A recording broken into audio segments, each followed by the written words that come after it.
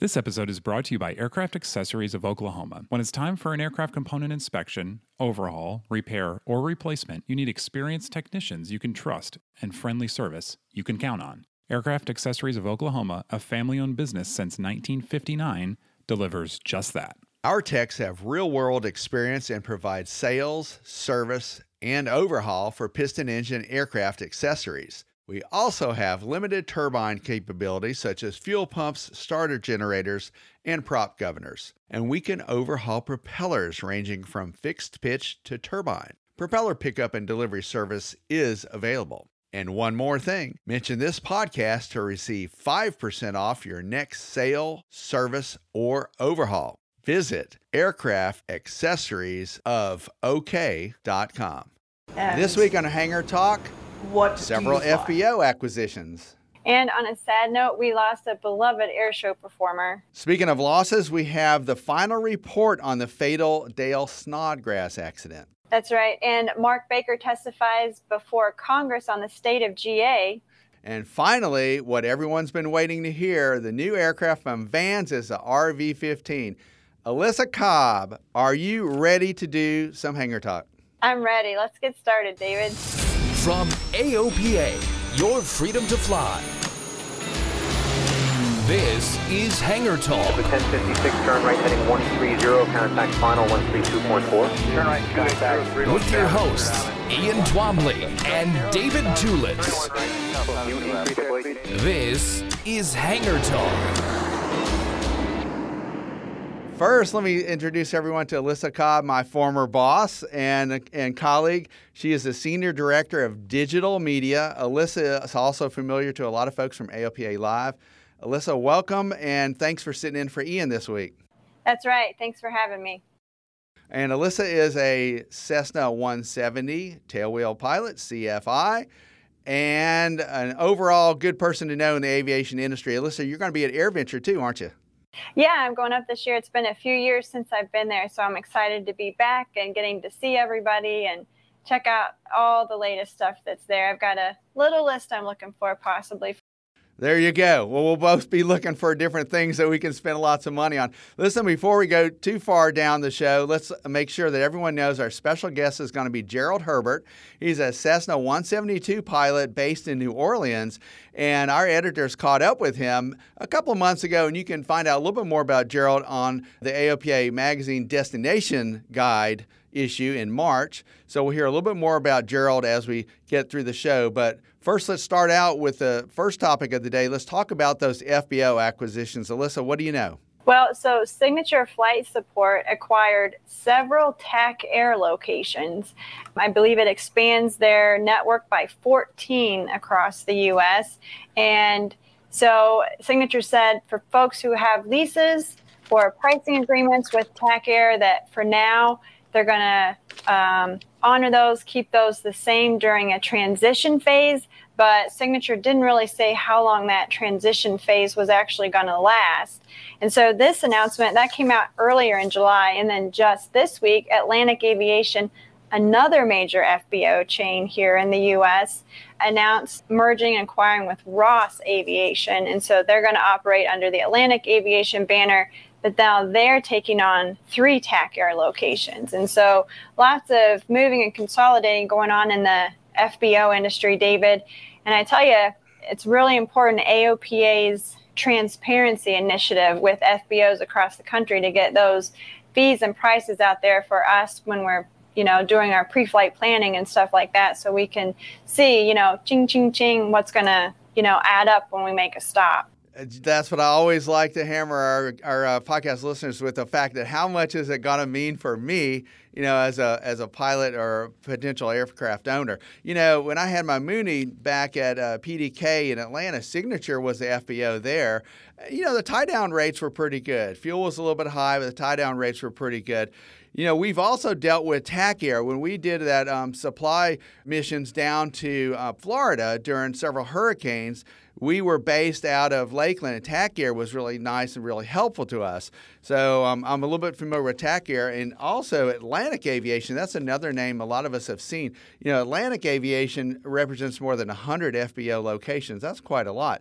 And like you said, Alyssa, they included an acquisition of 3 former TAC Air facilities in Omaha and Nebraska and North Carolina and several other places. That's kind of 2 big sweeping changes in the FBO world. We always want to keep an eye on prices. We want to keep an eye on that transparency. Folks can go to our AOPA site and look at the airport directory and click on an airport, click on an FBO, and see some of those prices for fuel, for tie downs, landing fees sometimes. I always recommend people take a look at that or call the place up on the phone before you land there. That's right. Do your homework in advance, especially with all these changes. That's right. Well, moving on, Alyssa, you informed us of some sad news about Shockwave jet truck driver Chris Darnell. He was only 40 years old. It was a really popular air show sequence that he did. He had a truck with jet engines on it. Tell us a little bit more about that, and we're really mourning him, and so is the rest of the air show world. Yeah, so he was performing July 2nd at the Battle Creek Field of Flight Air Show, and had a mechanical failure, and it caused his truck to crash during the performance, and it caught fire, and he passed away. And just a real tragedy. I know I personally have loved watching him perform for years at air shows, and always amazed.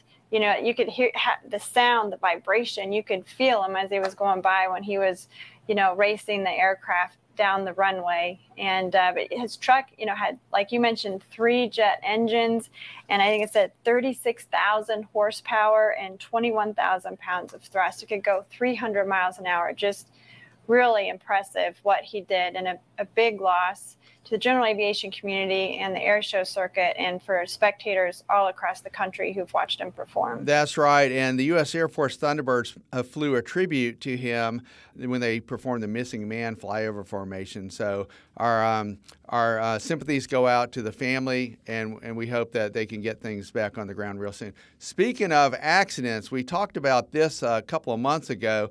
The final report by the NTSB was released on Dale Snodgrass's fatal accident. A lot of folks will know him from the Warbird community. He was highly regarded. He was well known, and he was in a Sia Marchetti SM-109B aircraft. Now, I wasn't that familiar with the aircraft, so we looked it up.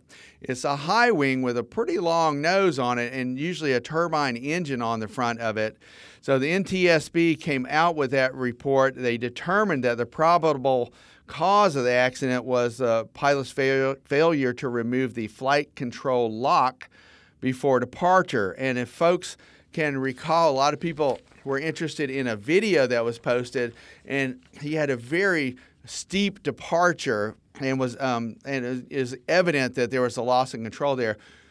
That control lock immobilized the aileron and elevator, the NTSB determined, but it still allowed for near full movement of the rudder and tail wheel. And it also might have been difficult for the pilot to see what was going on there. And so that's yet another reminder to do even the most basic things. Like video producer Josh Cochran and I were flying yesterday in a Cessna 172, and we made double sure to check the flight controls on the ground and during the run-up. So there are a couple of times where you can check that, just go and wiggle it. Because, if you're parking an airplane overnight, or if it's on the tie down and it's not in your hangar, a lot of times we'll put that control lock in there, and it's just one easy thing to do. You reach inside that aircraft, and on a Cessna it's pretty easy to see. Other aircraft it's more difficult. In Van's aircraft, a lot of the RV lines, folks make their own control locks that go on the pedals and around the stick. So you do have to double check just the basics before you get started. And listen, a little bit more about that too. Well, Dale was such an accomplished pilot, 7,800 hours flight time. He had over, I believe it was 5,000 hours in the F-14, 1,200 carrier lane, very experienced pilot.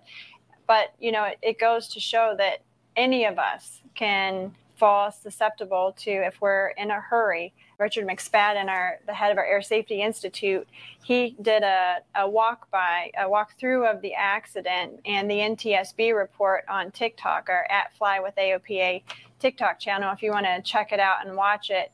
And he was going through explaining how folks were saying that Dale seemed a little bit more hurried then. And, as we get more time and stuff under our belts, we, speed up our checks and things like that. But we've always got to really be careful to go back, make sure that we haven't missed something. And, David, Richard gave 3 pieces of advice that he said folks in the GA community should follow, kind of in Dale's memory and as a way to honor him and help improve safety. And it was fuel. So make sure that you check your fuel selectors in the right position. Fire, check your magnetos or your electronic ignition, make sure they're set right, and flight controls. So I do a box of controls kind of thing, just make sure everything is moving and free and working. So we can remember that relatively easy. I'm going to give us more acronyms for us to digest real quick. How about the 3 Fs? The 3 Fs, like the 3 Fs of Foxtrot will be fuel, fire, and flight controls. And speaking of fuel, I'm going to admit, Josh Cochran, Josh and I took off yesterday out of Cape Fear, North Carolina, and we filled up the aircraft with fuel at an intermediate stop, and we put the Cessna on the left tank because a lot of times you don't want the fuel to transfer when you're filling it in. And we were flying along for about an hour or so, and Josh looked in and said, "Oops, I think we forgot something," and we had forgotten to put the fuel selector back on both. Yet another reminder, if we had those 3 Fs, we probably would have picked up on that. Yeah. All right, so moving on, let's talk a little bit about AOPA President Mark Baker. He hit Capitol Hill. He was on the Hill with Congress yesterday testifying on the state of general aviation. He was among several GA leaders who informed Congress about the current state of the industry, and we have a little bit more to say about that. Aviation is going pretty gung-ho right now in the GA world, but we still have some challenges to speak of. A lot of folks are seeing some travel delays while they're traveling, not just GA, but in the commercial world.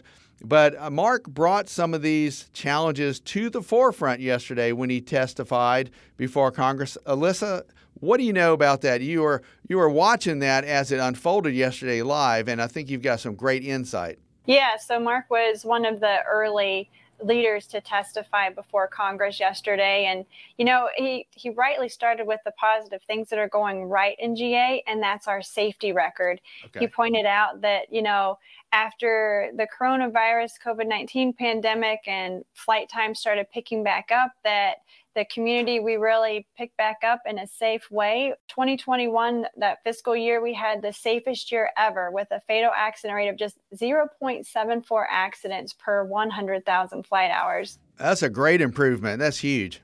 That's right. Really hammer. It's great to hammer, especially before, folks in leadership positions who aren't familiar with general aviation, just how safe we are as a pilot community. I think a lot of that it might be due, Alyssa, to some of the modern advances that we have at our fingertips. We're looking at weather that we have right on the screen. We have PDAs with weather on them.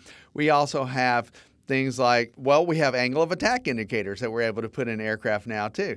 So we have a lot more at our fingertips to control some of our safety. I just thought that was a significant advance in one of the things that I harp on all the time, which is be a safer pilot. I'm hoping the FAA lets a lot of this stuff get into the cockpits quicker rather than hold on to it longer. So it's a step in the right direction. What else? Well, he also talked about the aviation workforce challenges. So, David, I know you've covered for us extensively the Boeing pilot and technician outlooks, and so it's no surprise to you just how great the demand is that we have for folks.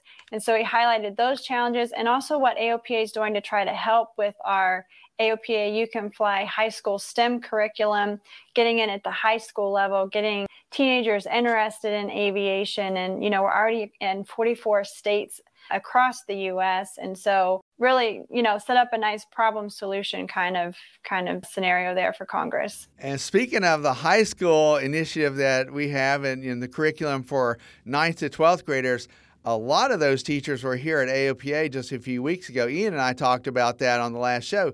They were here. Several of them went on flights in GA aircraft, and they were so pumped and so excited. But you're right, Alyssa, that initiative to refill the pilot ranks and the mechanic ranks and even drone pilots, we need a lot of that. It starts at the high school level or maybe even in middle school. I don't know.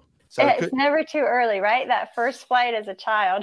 That's right. And I know you've been participating in some of that with your own kids as well. So that's something that a lot of our members and a lot of our podcast listeners and our YouTube viewers can do on their own. Give a young person a ride, talk to young people, encourage them to get into aviation, and help rebuild those ranks. It looks like there's going to be a lot more to discuss from what Mark talked about on the Hill. Don't forget, we have another bill that was out there. Actually, another initiative that's out there, the National Center for the Advancement of Aviation, which has the full support of the entire industry and several other initiatives, including aviation fuel and the rush to get leaded fuel, get the lead out of fuel. That's right. Mark reiterated AOPA's commitment, the industry's commitment actually, to a safe, smooth transition to an unleaded fuel.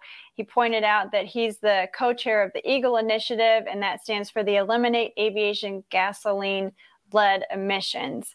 And what we're doing as an industry to commit to have lead out of our fuel by 2030. And don't forget, listeners and viewers, you can go to aopa.org/100UL for the latest on the unleaded avgas initiative and keep up to speed with that. And we'll be right back. Well, moving on, Alyssa, let's talk about the thing that everyone wants to know about. Well, AirVenture's coming up, and Vans Aircraft, the maker of home-built aircrafts, have unleashed a video that shows a high-winged Vans RV-15 prototype aircraft, and it's the first high wing that they released. It's interesting that it's a high wing design. A lot of folks had speculated that it would be a high wing design for the RV-15. And we have a little bit of intel from Dave Hirschman of what he speculated is powering this aircraft and how many seats it has. So Dave, is a huge fan of Vans aircraft. He's probably flown just about every model that they've made. And I know he's been really interested in seeing the RV-15 unveiled. And so he watched this and he said, by the sound of it, sounds like a Lycoming. He speculates it's the IO 390, which is a 210 horsepower model, and thinking it's a Hartzell constant speed prop on there. And then even by the windows in the airplane, he's guessing it's at least a 4-place airplane. And so because you got the back windows there for your guests and passengers to look out of. Good point about that engine. That's where I got momentarily confused. That engine is also in use in the RV-14. So that 390, that's a really powerful 4-cylinder engine. And there are other aircraft that use that engine too. There's a Piper Super Cub on steroids, more or less, that uses that engine as well. So we've seen that in a few other experimental aircraft. The other thing to note is that wing looks like a typical Vans wing. And it's got that constant chord look. It's similar in appearance to other Vans models that Dave, he really scrutinized that video. And the day it was released, actually, he came over to my house for a little barbecue, and I asked him about it. I said, what do you know about the Vans RV-15? Because he's been trying to get on top of that for a while. He's going to be one of the first ones in the media to want to be able to fly that. We're hoping he will be. And as you said, he's had all those different Vans models. I flew him up to, Maine. I think he picked up a Vans RV-3. He's had a couple of Vans RV-4 models. Vans RV-8. RV-10. RV-10 that we gave away, and his mom had an RV-10 for a while. And I didn't know this, a little known Dave Hirschman fact, but he had a Vans RV-6 for just a brief while. That's the side-by-side version, and he prefers the front-back tandem type design rather than side-by-side seating. It's for him, the stick feels better in his right hand, controls for the engine and the left, and that's how true fighter pilots like to fly too, I might say. So we looked at a video. It was a pretty short ground roll for that Vans RV-15. Alyssa, are you getting ready to get on board and put a deposit down on one? You got 4 people in your family now. We'll see what the price range comes out at, but I'd say we'll be sticking with the 170 for a while.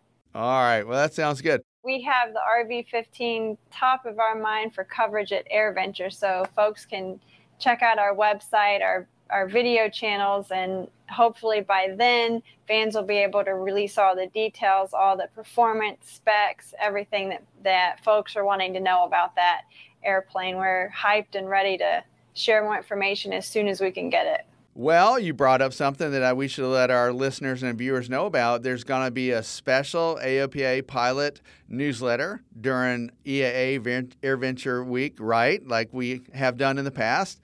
And when can folks expect that? On what day? Yeah, so it's going to come out Tuesday of the show there at AirVenture, and it'll come out around midday to afternoon there. And so we're going to cover all the breaking news that's happened right there at the beginning of the show and kind of do a forward look at what folks can expect later on in the show from AOPA and at AirVenture in general. And we'll update the website every day. We'll probably have short news briefs, I'm guessing, let people know what's going on, what the buzz is, if you will, and things like that, right? Yes, and people especially, check out our social channels at Fly with AOPA. Find us on Instagram, Facebook, TikTok, LinkedIn, Twitter.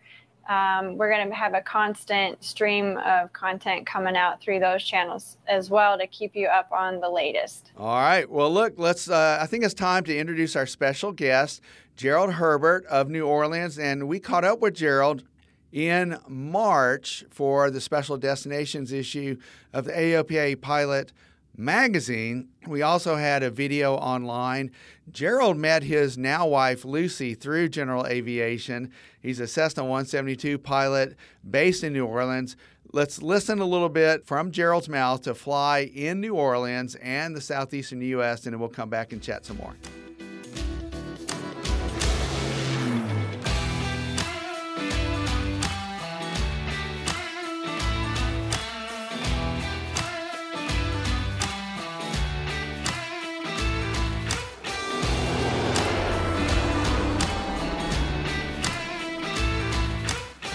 My name's Gerald Herbert.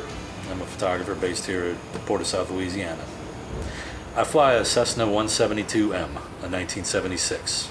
And it looks like we're in a lounge, but what is this area we're sitting in right now? This is the lounge area of my hangar, which I use to entertain friends. My family can sit here while I'm prepping the plane. I got friends who come over, we'll cook out, we'll go flying, we'll cook out, and then have some cocktails after we're done flying. I've had class reunions here. It's a nice way to show people a piece of aviation that they normally wouldn't see. And you didn't put a lot of money into this, right? No, I bought the paneling at Home Depot. I bought the couches off of Craigslist. I bought these coffee tables from a college student who was leaving town. The bar I've had since I graduated from college. I'm glad that bar can't talk. My wife prefers it here, not in the house. I got a TV from the house. A lot of these things I acquired from the house that didn't have a place in the house anymore. How long have you had this hangar here? I've had this hangar for a little over a year. And we are where? We're at Port of South Louisiana Executive Regional Airport, which is in Reserve, Louisiana, which is just upriver from New Orleans. I live in the New Orleans metropolitan area, and I live right between Lakefront and Port of South Louisiana. What is it like to fly over this area of the country? So, the whole reason I got my pilot's license and bought my plane was because I fell in love with a girl in Shreveport. And after a lot of speeding tickets driving back and forth on that 5-hour drive, I decided I had a better way to do it. And I went and got my pilot's license and bought a plane. And now I got to see my honey pretty much any time I wanted. And I scored big boyfriend points with her. We're now married. And does she live here now still? Or She moved down. Her children were in school up there. And once her daughter graduated from high school this past May, she sold the house the day before the graduation. We drove down the day of graduation, and we all live here now. So I work as a photographer for the Associated Press, and I used to cover the White House in Washington, and I used to fly on Air Force One. And I became so enamored with the plane and what it represented and what a privilege it was to be on it. I was chatting with the flight crew. One of them told me to get Microsoft Flight Simulator and download an Air Force One model, which I did. And so I learned how to fly planes on a flight simulator just as a hobby. And it wasn't until I moved down here to New Orleans and I fell in love with Lucy in Shreveport that I felt the need to get a plane. And so I was flying one day with a helicopter pilot. We were on our way to a chemical plant fire to shoot aerials of it. And I told him my predicament, and the next thing I knew, I had an instructor lined up and a 150 rental, and I started my lessons, and before you knew it, I was a private pilot and I owned an airplane, and the rest was history. And during that time, I've flown well over 1,000 hours back and forth to Shreveport over the years, over 5 years, 6 years. Can we call it the love connection? It's the love connection. In fact, we named the plane the Love Bug. So, flying over this area of the country, what's it look like from the air? Southern Louisiana has some of the most gorgeous vistas and sunsets you've ever seen. And I lived in the Northeast for 28 years, and I've been all over the country, all over the world for my job, and every place has its own beauty. But the one thing about this place is the skies have a quality that's magic. The pastel colors of the sunsets, the cloud formations are pretty incredible because of the wet ground environment we have here. Storms pop up here and there. There's a tremendous amount of cypress swamp and swampland around here. Massive birds that you have to avoid. You've got everything from herons and egrets to eagles and osprey and kites and all kinds of raptors. It's just a really incredibly beautiful thing to see. You can be flying over the swamp and see a flock of egrets down below the green environment. You can be flying over the Gulf Coast and you can see schools of dolphins. Just the plantations, pretty much everything you see is eye candy. I'll tell you, my wife flies, when my wife flies with me, she likes to fly low because she works all over the state and she knows all these communities really well. And she wants to sightsee them. She knows specific buildings. I like to fly high for the gliding distance. But we compromise and we do some low-level flight. One time I made a picture of these crawfish ponds that were smooth as glass and they were reflecting the clouds above. They looked like a Pink Floyd album. You know, there was like these beautiful obelisks of clouds with dark earth around them, and it surprises you sometimes. So we're hearing some noises behind us that is cleanup from the hurricane. Can you just quickly tell us how this area is doing after the August hurricane? Yeah, Hurricane Ida hit here a few months ago. It was a Category 4 storm. It was the most powerful hurricane to hit the Louisiana coast in recorded history. The eye of the storm passed right through this community and hit this airport. The communities around here, Reserve, Louisiana, and Laplace, Louisiana, are ravaged. This airport miraculously was spared, other than a little sheet metal here or there that was ripped off. We were very fortunate, but the community out here, they've all had to gut their own homes. All that noise you hear is the debris from gutting their homes. They're dumping it right here to haul it off to landfills. And it's been an ongoing process. And people still have not recovered, and they won't for a long time. Do they want people to come down, though, to come here? Yes, no question that the more people that come down and visit Louisiana, especially this region, the more tourism dollars will help them and the people who are suffering. I guarantee you, people in this community all work in the tourism industry. So it is a direct benefit if people come down here and appreciate the goodness that Louisiana has to offer. What's your favorite meal in Louisiana? Oh, my favorite meal? It's got to be my mother's crawfish étouffée. Nobody can make it like her. In fact, back when Paul Prudhomme was alive, I ate his étouffée in one of his restaurants, and I swear it didn't compare to my mama's. I'm staying away from the fried foods as I get older, but I mean, we can get big fat Gulf shrimp right off the boat for $4.50 a pound. And I can go to a market across the river and bring that home and boil shrimp just for appetizer. And then we don't even eat dinner because we're stuffed on the shrimp. There's crabs, there's crawfish. One of the new things here that's taking over is Viet Cajun crawfish. And the Vietnamese community here, who are fishermen and shrimpers, they put their spin, they'll boil it like Cajun seafood, and then they will put their own Vietnamese sauce on it with their own Vietnamese spices, and it is to die for. Very cool. One thing about this airport in southern Louisiana is you're going to be flying over swampland and large stretches of water. There's big lakes, and the Atchafalaya Basin itself is a large inhospitable environment. So one thing pilots do around here is that they carefully flight plan to make sure that they're within gliding distance of roadways like the interstate or the state highways. Because if you're flying over that and your engine dies, if you go down in the swamp, it's a very hostile environment. They're densely packed with cypress trees, and if it's going to take 24 hours to rescue you, if you survive, you better have a good survival kit just to keep yourself comfortable, or you're going to come out pretty shaken. So pilots are very cognizant of that. We have our own unofficial departure procedures out of this airport to make sure that our plane's climbing well and we have altitude before we depart the area over the swamp. So it's just something to keep in mind when you fly in here. Just fly smart, stick near the roadways, and you'll be fine. Before you came to this airport, you also flew out of New Orleans, kind of famous Lakefront Airport? Yeah. Famous. Lakefront Airport, like a lot of the airports in this area, are like small family communities. Everybody's friends with each other. Lakefront has its own charm because you're sitting on the lake. You're seeing some of the most beautiful sunsets. You can see warning signs not to fly. One time we were going to fly and we saw 2 water spouts forming over the lake, and it answered our questions. We just went and got lunch in the terminal. We flew another day.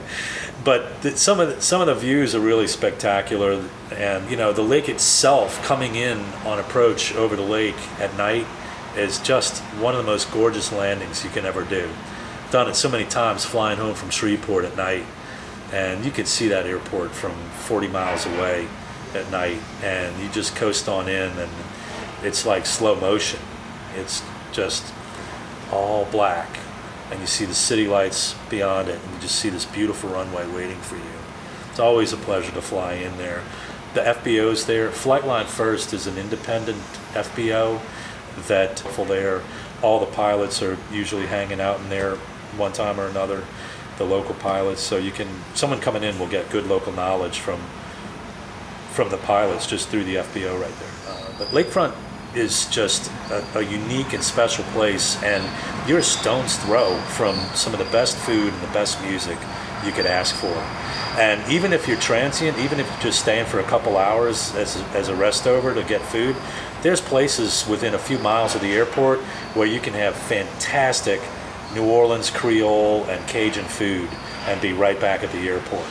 I think if you're coming down here as a destination for a weekend, first thing I would say would be fast for a whole week. So you come here very hungry, because you're going to be very full when you go home, and you're going to be 5 to 10 pounds heavier, I guarantee.